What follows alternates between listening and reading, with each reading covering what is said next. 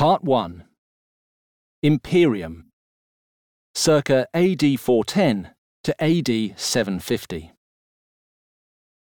Chapter 1. Romans. Everywhere the name of the Roman people is an object of reverence and awe. Ammianus Marcellinus, Roman historian and soldier.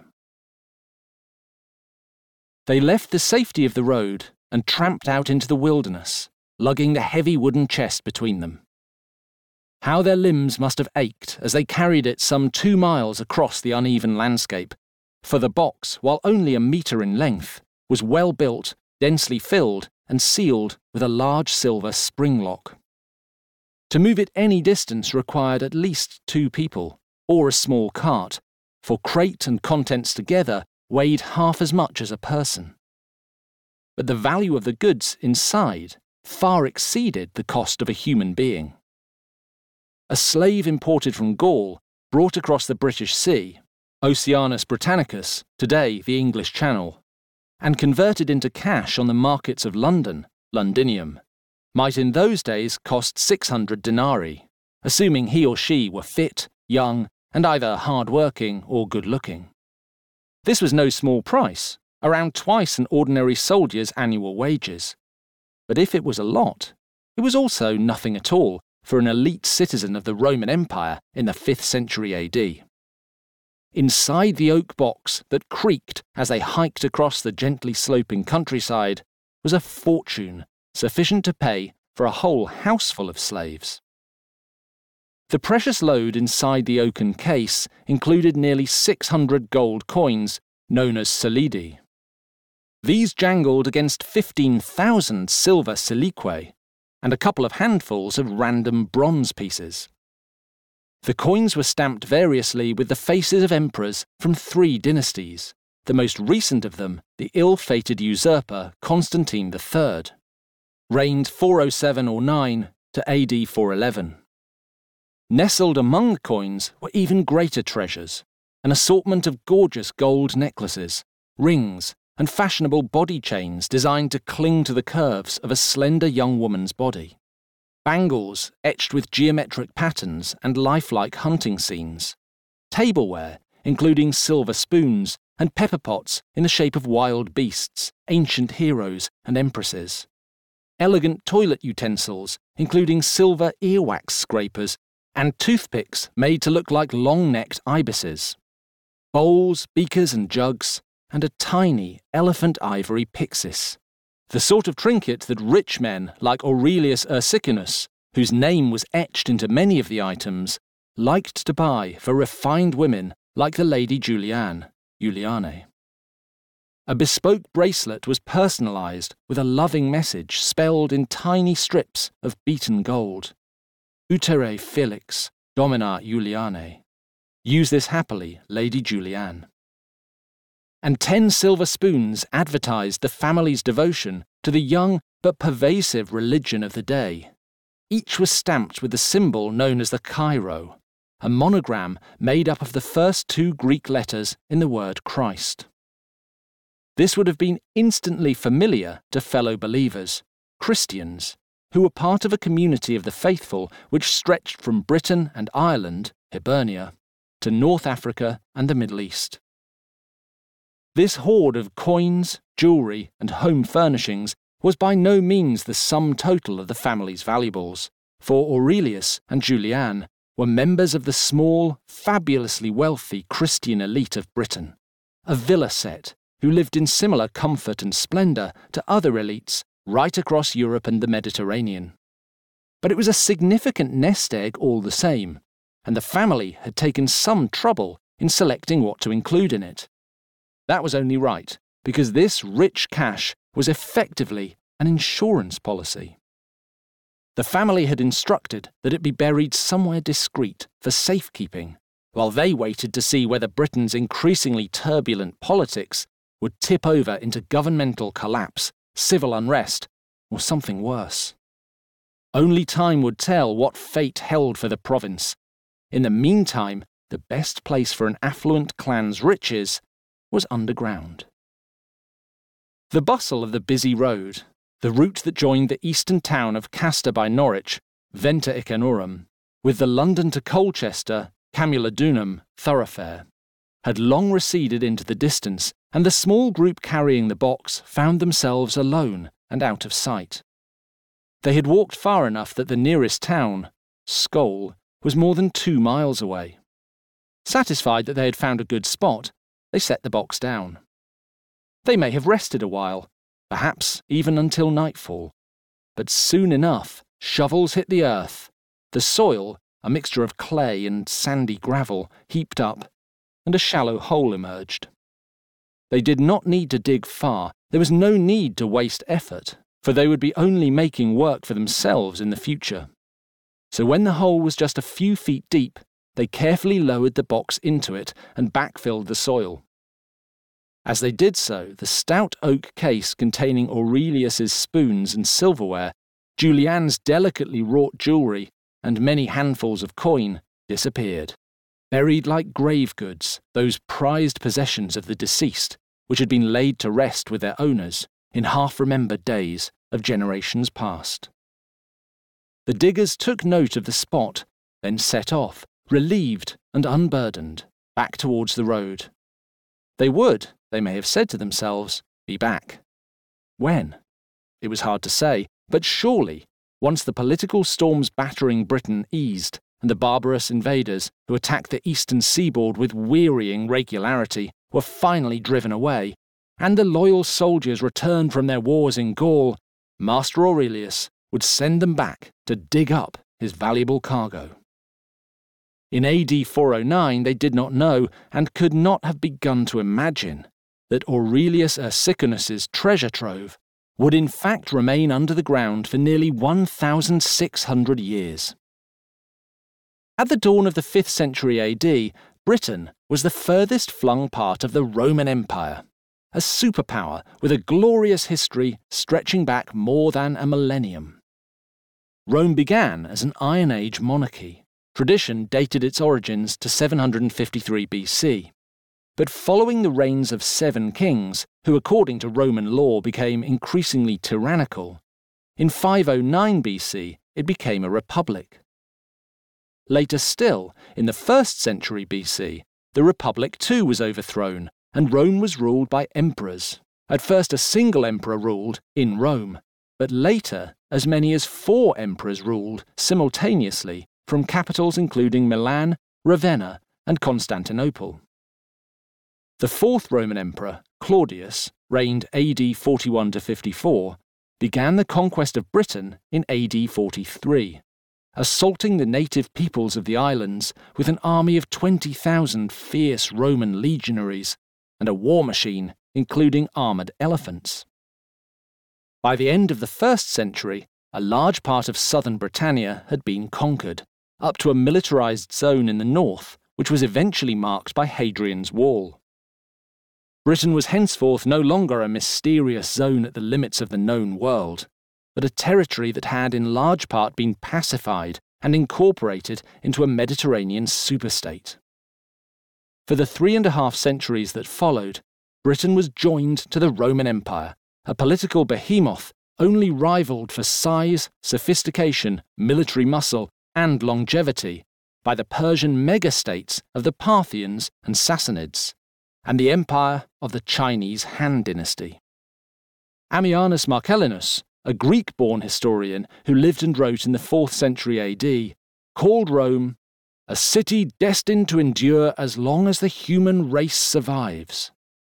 The Roman Empire, meanwhile, had set its foot on the proud necks of savage peoples and given them laws to serve as the eternal foundation and guarantee of liberty. There was hyperbole here, but only a pinch.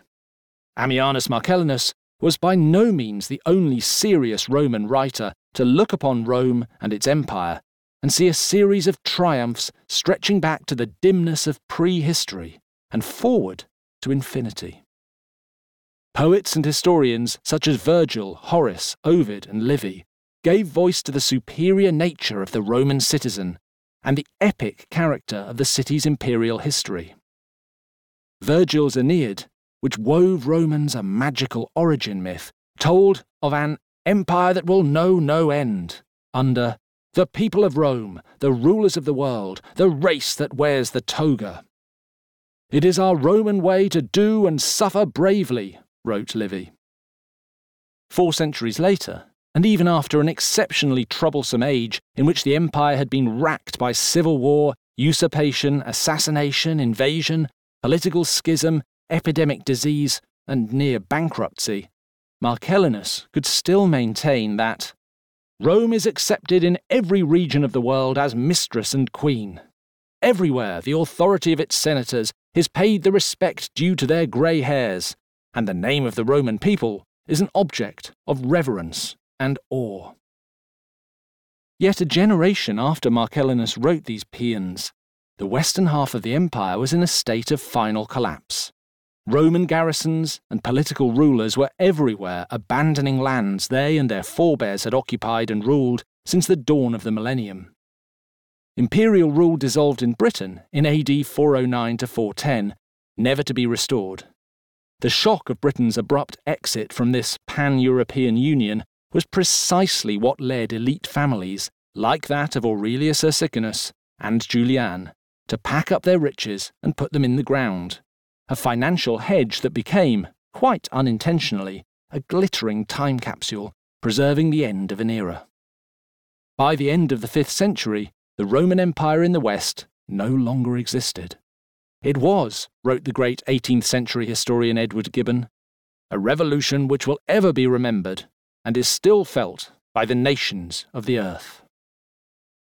The decline and fall of the Western Roman Empire is a historical phenomenon that has exercised modern historians for centuries, for the legacy of Rome remains with us even to this day, stamped into language, landscape, law, and culture. And if Rome still speaks to us in the 21st century, its voice rang even louder during the Middle Ages, the period which this book aims to chronicle and explore. We will examine in detail the end of the Roman Empire in the next chapter, but for now we must turn our thoughts to its rise, or rather its mutation out of the Republic around the turn of the first millennium, and sketch the land as it lay immediately before the Middle Ages. For to see the medieval West properly, we must first ask how and why eternal Rome, Roma Eterna, managed to command an empire connecting 3 continents, an innumerable number of peoples, with their various religions and traditions, and a similarly vast babel of languages, an empire of tribal wanderers, peasant farmers, and metropolitan elites, an empire stretching out from the creative hubs of antique culture to the ends of the known world. Climate and conquest. Romans liked to tell each other that they were favoured by the gods. In fact, for much of their history, they were blessed with good weather. Between roughly the years 200 BC and AD 150, when Rome flourished as republic and empire, a set of pleasant and profitable climate conditions settled upon the West. For nearly 4 centuries, there were no massive volcanic eruptions of the sort that from time to time depressed temperatures across the globe. During the same age, solar activity was high and stable. As a result, Western Europe and the broader Mediterranean fringe enjoyed a cycle of unusually warm and hospitable decades, which also happened to be very wet. Plants and animals flourished. Elephants roamed forests in the Atlas Mountains, while grapevines and olive groves could be grown further north than at any time in living memory. Tracts of land that in other eras were barren and hostile to the plough could be cultivated, and crop yields on traditionally good land boomed. These boon years, during which nature seemed to offer her greatest prizes to any civilization capable of recognizing its opportunity, are now sometimes called the Roman Climate Optimum, RCO, or Roman Warm Period. Rome officially became an empire on the 16th of January 27 BC, when the Senate awarded Octavian, an adopted son of Julius Caesar, the title of Augustus. Prior to this, the Republic had been tortured by 2 decades of bloody civil wars. In the course of these, In 49 BC, Caesar had seized power and ruled as a military dictator. Yet Caesar was an autocrat both of his time and ahead of it, and on the 15th of March 44 BC, the Ides of March, he was murdered. Direct reward, said the scholar and bureaucrat Suetonius, circa AD 70 to 130, for his vaunting ambition, in which many Romans perceived a desire to revive the monarchy. Constant exercise of power gave Caesar a love for it, wrote Suetonius, who also repeated a rumour that as a young man, Caesar dreamed of raping his own mother, a vision soothsayers interpreted as a clear sign he was destined to conquer the earth. Fame was Caesar's destiny, but true greatness was Octavian's. Imperium was almost written on Octavian's face. His bright eyes and magnetically handsome features were somehow accentuated by a tousled, slightly dishevelled appearance, which would have suggested an utter lack of vanity were it not for the fact that he wore stack-heeled shoes to raise him above his natural height of 5'7". Octavian succeeded where Caesar had not, avenging his father's death and defeating his enemies in battle, eventually emerging as Rome's sole, uncontested ruler. As Augustus, he accrued to himself all the carefully separated political powers of the Republic, effectively playing senator, consul, and tribune, Pontifex Maximus, high priest, and supreme military commander, all at once. Augustus's character divided Roman opinion.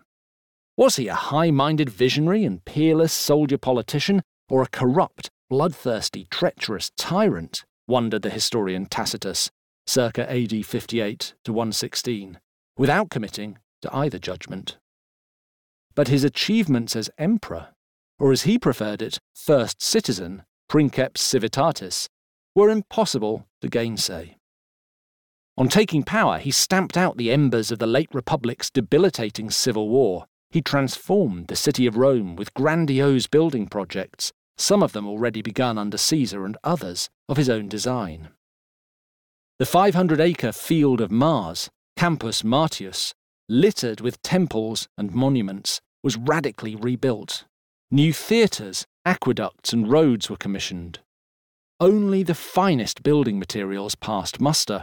On his deathbed, Augustus bragged that he had found Rome a city of brick, but left it a city of marble.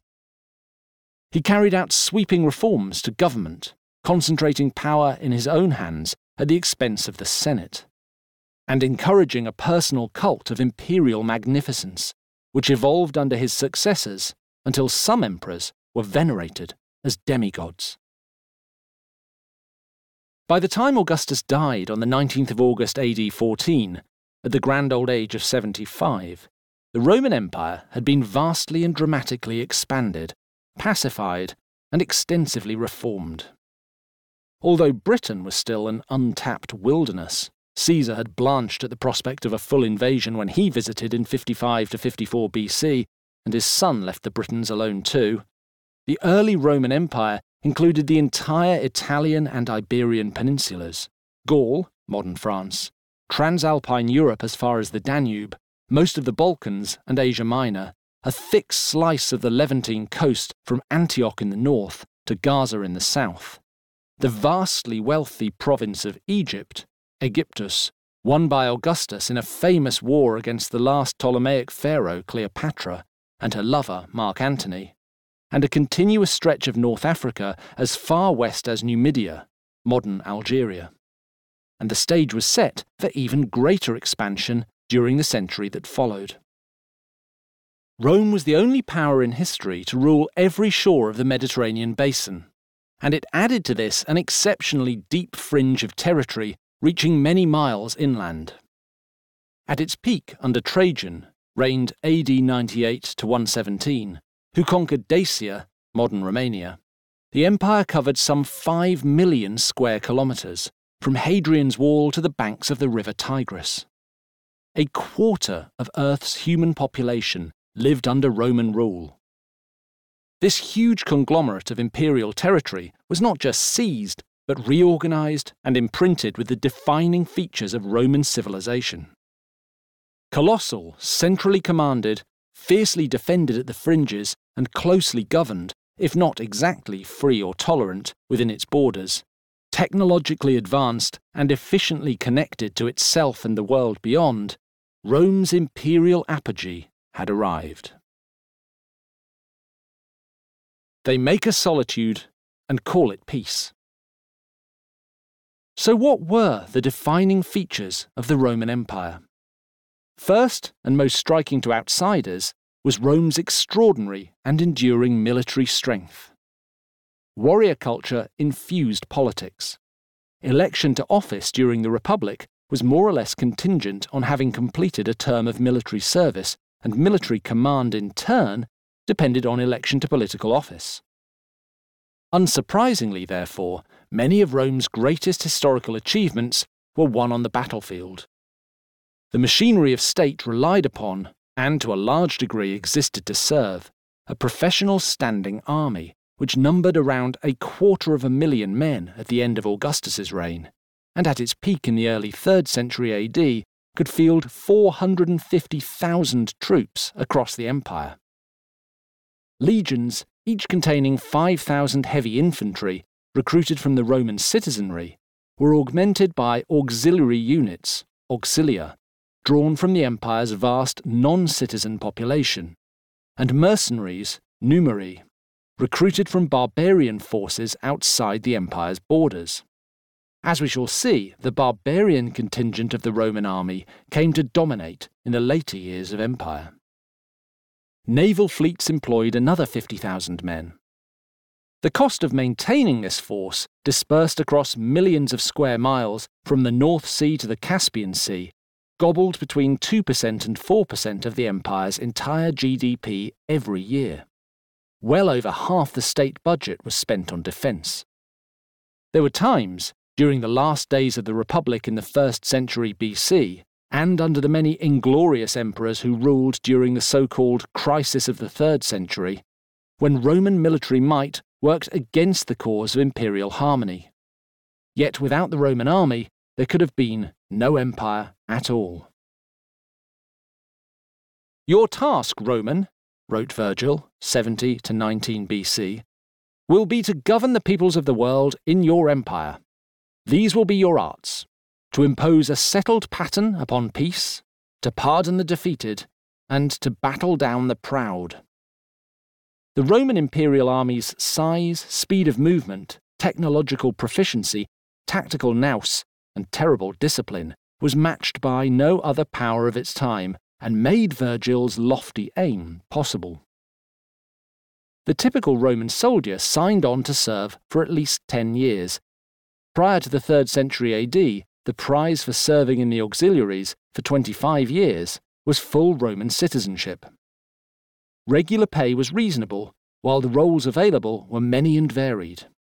Besides infantry, trained to fight with a short sword, long curved shield, and javelin, the Roman army employed horsemen, artillerymen, medics, musicians, clerks, and engineers. There was a strong culture of reward and honour for distinguished service. But by the same token, discipline was brutally strict, proceeding by starvation, flogging, and, on occasion, summary execution. According to the Greek writer Polybius, who composed a detailed history of Rome in the 2nd century BC, soldiers who failed to stand their ground in battle could be punished by fustuarium supplicum, in which their colleagues jointly cudgelled or stoned them to death. In the case of mass failure or disobedience, a legion might be decimated, decimatio. One soldier in 10 would be selected by lot and beaten to death by his colleagues. In Republican times, the legions had established Rome's hegemony in the Mediterranean with a series of wars for the ages, defeating the Macedonians, the Seleucids, and, perhaps most famously, the Carthaginians, whose great general Hannibal marched elephants over the Alps in 218 BC, but failed to finish off the Republic, despite crushing the largest army which had ever been assembled by Rome, at the Battle of Cannae in 216 BC. Later generations would rue Hannibal's failure. The Carthaginians' punishment for daring to defy Rome was the annihilation of their ancient capital, Carthage, following the Third Punic War in 146 BC. In the same year, in a separate theatre of conflict, the ancient Greek town of Corinth was also plundered and razed to the ground. Collectively, these wars demonstrated the long-term superiority of Rome's military, which continued into the imperial era. The experience of facing a Roman army in the field was bracing to say the least, as can be shown by way of a single example from the 1st century AD, when the imperial army bared its teeth during the invasion and subjugation of Britain. Julius Caesar made the first exploratory military expeditions to Britain in 55 and 54 BC. Britain was an attractive target for Rome, promising fertile agricultural land in the southeast and mines across the islands rich in tin, copper, lead, silver, and gold deposits. It was also a place where rebels from Gaul tended to flee to avoid Roman authority. Besides which, there was a prestige simply in the prospect of conquering an archipelago reckoned to mark the limit of the navigable world. Caesar's invasions were defeated by native British belligerents and foul weather, but a century later, in AD 43, in Claudius's reign, 4 legions led an amphibious invasion, sparking a war of occupation that lasted, on and off, for nearly half a century. Tribes like the Iceni, who rebelled under the warrior queen Boudicca in AD 60 to 61, were wiped out with extreme prejudice. Others cut deals. Britain and the British were never the same again. The ruthlessness with which the imperial army conquered and pacified Britain was a matter of considerable pride to Romans, as was summed up wryly by Tacitus in the famous speech he put in the mouth of a doomed tribal chieftain Galgacus, preparing to give battle against a Roman army under Gnaeus Julius Agricola, who happened to be Tacitus's father-in-law. Robbers of the world, having by their universal plunder exhausted the land, they rifle the deep. If the enemy be rich, they are rapacious. If he be poor, they lust for dominion. Neither the East nor the West has been able to satisfy them. Alone among men they covet with equal eagerness poverty and riches. To robbery, slaughter, plunder, they give the lying name of empire. They make a solitude and call it peace. Shortly after listening to this speech, Galgacus's men were fleeing helter-skelter from Agricola's army of legionaries, auxiliaries, and cavalry. An awful and hideous spectacle, wrote Tacitus. The tribal warriors fled in whole battalions. Everywhere there lay scattered arms, corpses, and mangled limbs, and the earth reeked with blood. That night the Roman army partied, but the Britons, wandering amidst the mingled wailings of men and women, were dragging off their wounded, calling to the unhurt, deserting their homes. The silence of desolation reigned everywhere. The hills were forsaken. Houses were smoking in the distance. Galgacus had predicted his comrade's fate with absolute accuracy, and in doing so, he relived the experience of countless other tribal leaders on the edge of the Roman Empire through the centuries. Even when legions suffered ambush or defeat, as they did from time to time in Britain, Gaul, Germany, Germania, Dacia, Palestine, and elsewhere, the loss was seldom sufficient to vanquish the Roman presence. The underpinning fact of Roman military hegemony was the empire's ability to absorb defeat, escalate conflict, and exact pitiless revenge. Rome lost many battles, but precious few wars. For all this, however, the Roman army also won many fine victories in which no swords were drawn, no javelins readied, and no blood spilled. The advantage of unapproachable battlefield scale was then, as it has regularly been throughout history, the luxury of winning without fighting. The Roman army's might was not simply an active force. It also acted as a de facto deterrent to potential rivals. Since no other power in the Western world could match the resources of the imperial forces, emperors could use the mere fact of their military capability as a political tool to bludgeon rivals into submission. This is a lesson that most superpowers in world history have come to appreciate. The golden age of Roman military might came during the 200 years that followed Augustus's accession in 27 BC. This age was known as the Pax Romana, a time where, by the standards of the day, Rome could offer exceptional stability, peace, and opportunities for prosperity to those who lived under its aegis. It was able to do so because it paid collectively to be protected by the most dangerous army on earth. The Pax Romana frayed and began to unravel after the death of the philosopher-emperor Marcus Aurelius in AD 180. For several decades during the 3rd century, crisis engulfed the empire, with periods during which it split into 3 blocks, entertained dozens of emperors, and nearly collapsed altogether, a fate that tested, almost to destruction, the resolve and capability of the Roman military.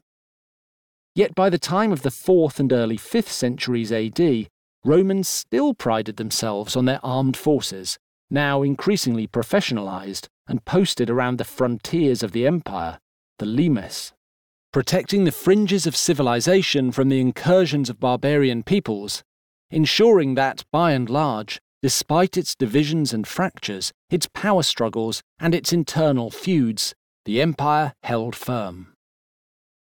So during its heyday, Rome was a war state nonpareil, which could crush any other actor in its sphere. Even after the 3rd century crisis, when it was challenged hard by the Sassanid Persians in the east and barbarians in the west, it remained a formidable force. Yet overwhelming military power and reach alone did not distinguish Rome from other broadly contemporaneous superpowers of the classical world. In the 4th century BC, Alexander the Great's Macedonian Empire had extended from the Ionian islands of the central Mediterranean to the Himalayas. The various Persian empires of antiquity covered similar territory. Around AD 100, the Chinese Eastern Han ruled over 2.5 million square miles and 60 million people.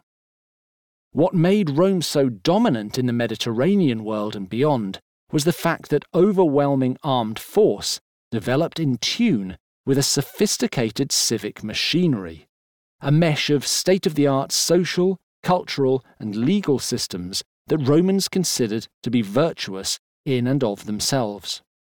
Whether or not they were right, and today we may well entertain our doubts about a society that heavily circumscribed the rights of millions of women and the poor, viciously persecuted dissenters from its norms, fetishized blood sports and other forms of civic violence, and depended for survival on mass slavery, the Roman way of life was highly exportable and left deep, often permanent marks everywhere it arrived. Citizens and strangers. A few years after the Emperor Claudius took his elephants to Britain to subjugate the tribes at the end of the world, he found himself before the Senate, addressing a rowdy group of Rome's leading dignitaries on the intertwined matters of citizenship and political power. The year was AD 48, and the cause at hand was a particular one: whether or not the wealthiest and most respectable citizens of the Roman provinces of Gaul should be allowed to be elected as senators. Claudius, a scholarly, if weak-limbed and short-sighted grandson of Augustus, who happened to have been born in Gaul at Lyon, Lugdunum, believed they should. To emphasize his point, he referred his audience to the ancient history of Rome, stretching right back to the days when their founder and first king, Romulus, was succeeded by a ruler from outside the city, Numa the Sabine. Rome, argued Claudius, had always been a place in which the worthiest outsiders were absorbed. I think that provincials should not be rejected as long as they will be a credit to the Senate, he said. Not every senator agreed. Some argued vehemently that it was disgraceful for Rome willingly to have a mob of foreigners forced upon us, particularly since the foreigners in question, Gauls, had once fought bitterly and bloodily against Roman conquest. At the heart of this argument lay two age-old debates which have animated rulers of powerful realms from the beginning of time to the present day. How does a state rehabilitate its former enemies? And does opening up membership of a state or society to non-natives strengthen or dilute its blood and character? It was an argument that rumbled throughout Rome's centuries of imperial dominance, and one that left a legacy to the Middle Ages and beyond.